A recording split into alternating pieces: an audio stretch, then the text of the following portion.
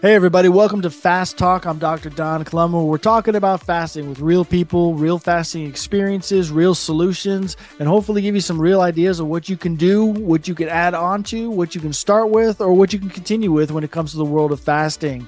To fast or dedicate to fasting, learning, trying, doing something new about fasting. It doesn't mean you have to do a 30-day fast like I did. It just means that you're dedicated, you're committing to being in that world and getting something out of that.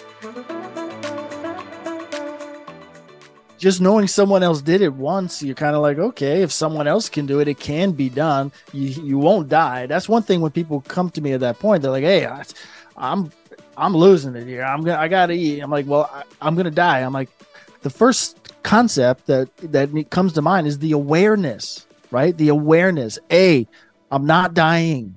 This is not going to kill me, right? The awareness that this too shall pass. We are going through fasting conversations, real people, real fasting, real life, real solutions, and we're trying to break it down to the simplest common denominator. It's like if you don't set yourself up for success, you're pretty much guaranteeing it fails.